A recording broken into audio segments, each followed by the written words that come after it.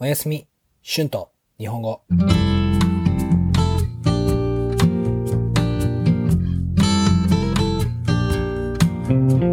さんこんばんは。日本語教師のシュンです。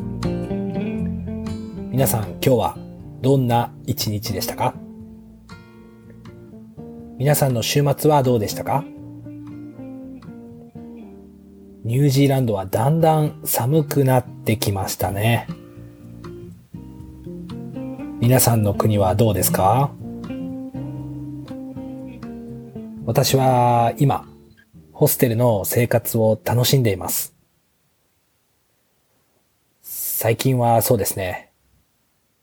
最近の生活は好きなことができていると思いますね。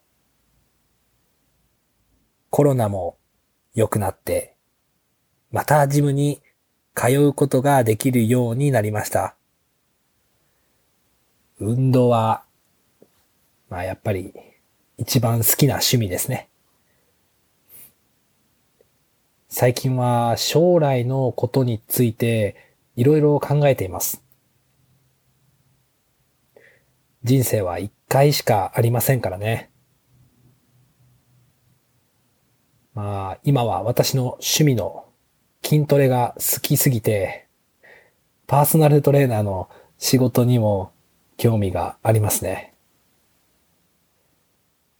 パーソナルトレーナーになるための勉強も楽しそうです。トレーニングのメニューの作り方や食事の仕方、栄養についても勉強したいですね。勉強するだけでも楽しそうですね。もし今、パーソナルトレーナーをしている人がいたら教えてください。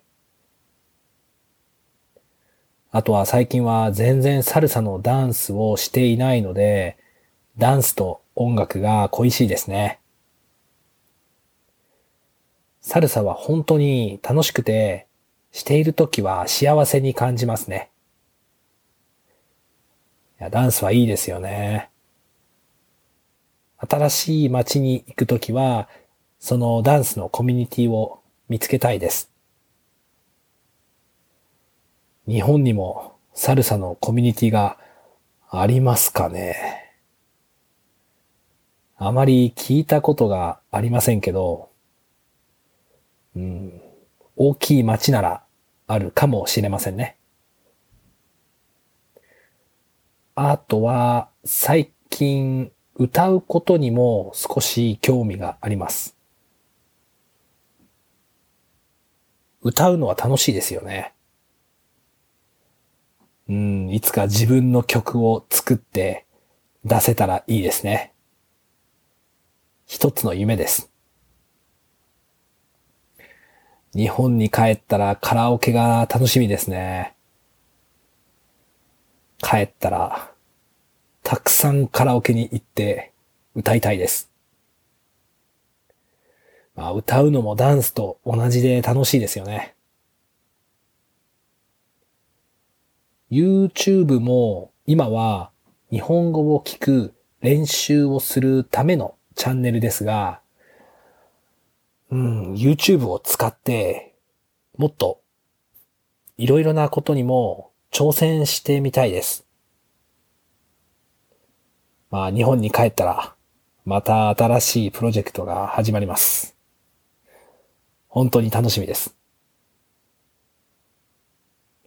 そうですね。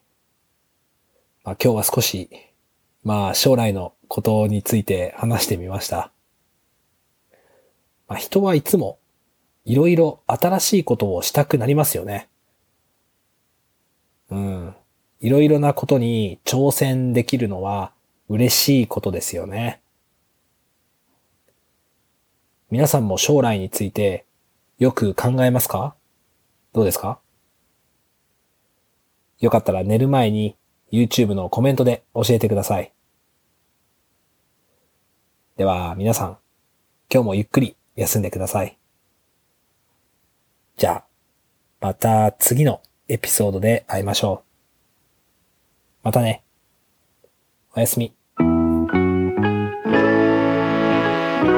Tonight's words and phrases. だんだん gradually 通う to commute 人生 life 栄養 nutrition 曲 songs 挑戦する to challenge. Thank you so much for listening. If you like this channel, please be sure to subscribe before you fall asleep so you will not miss my new episodes.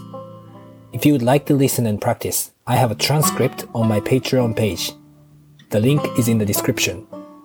There, you will be able to find the transcript for my other podcast, Japanese with Shun, as well. Thank you so much for your support and have a great night. おやすみ。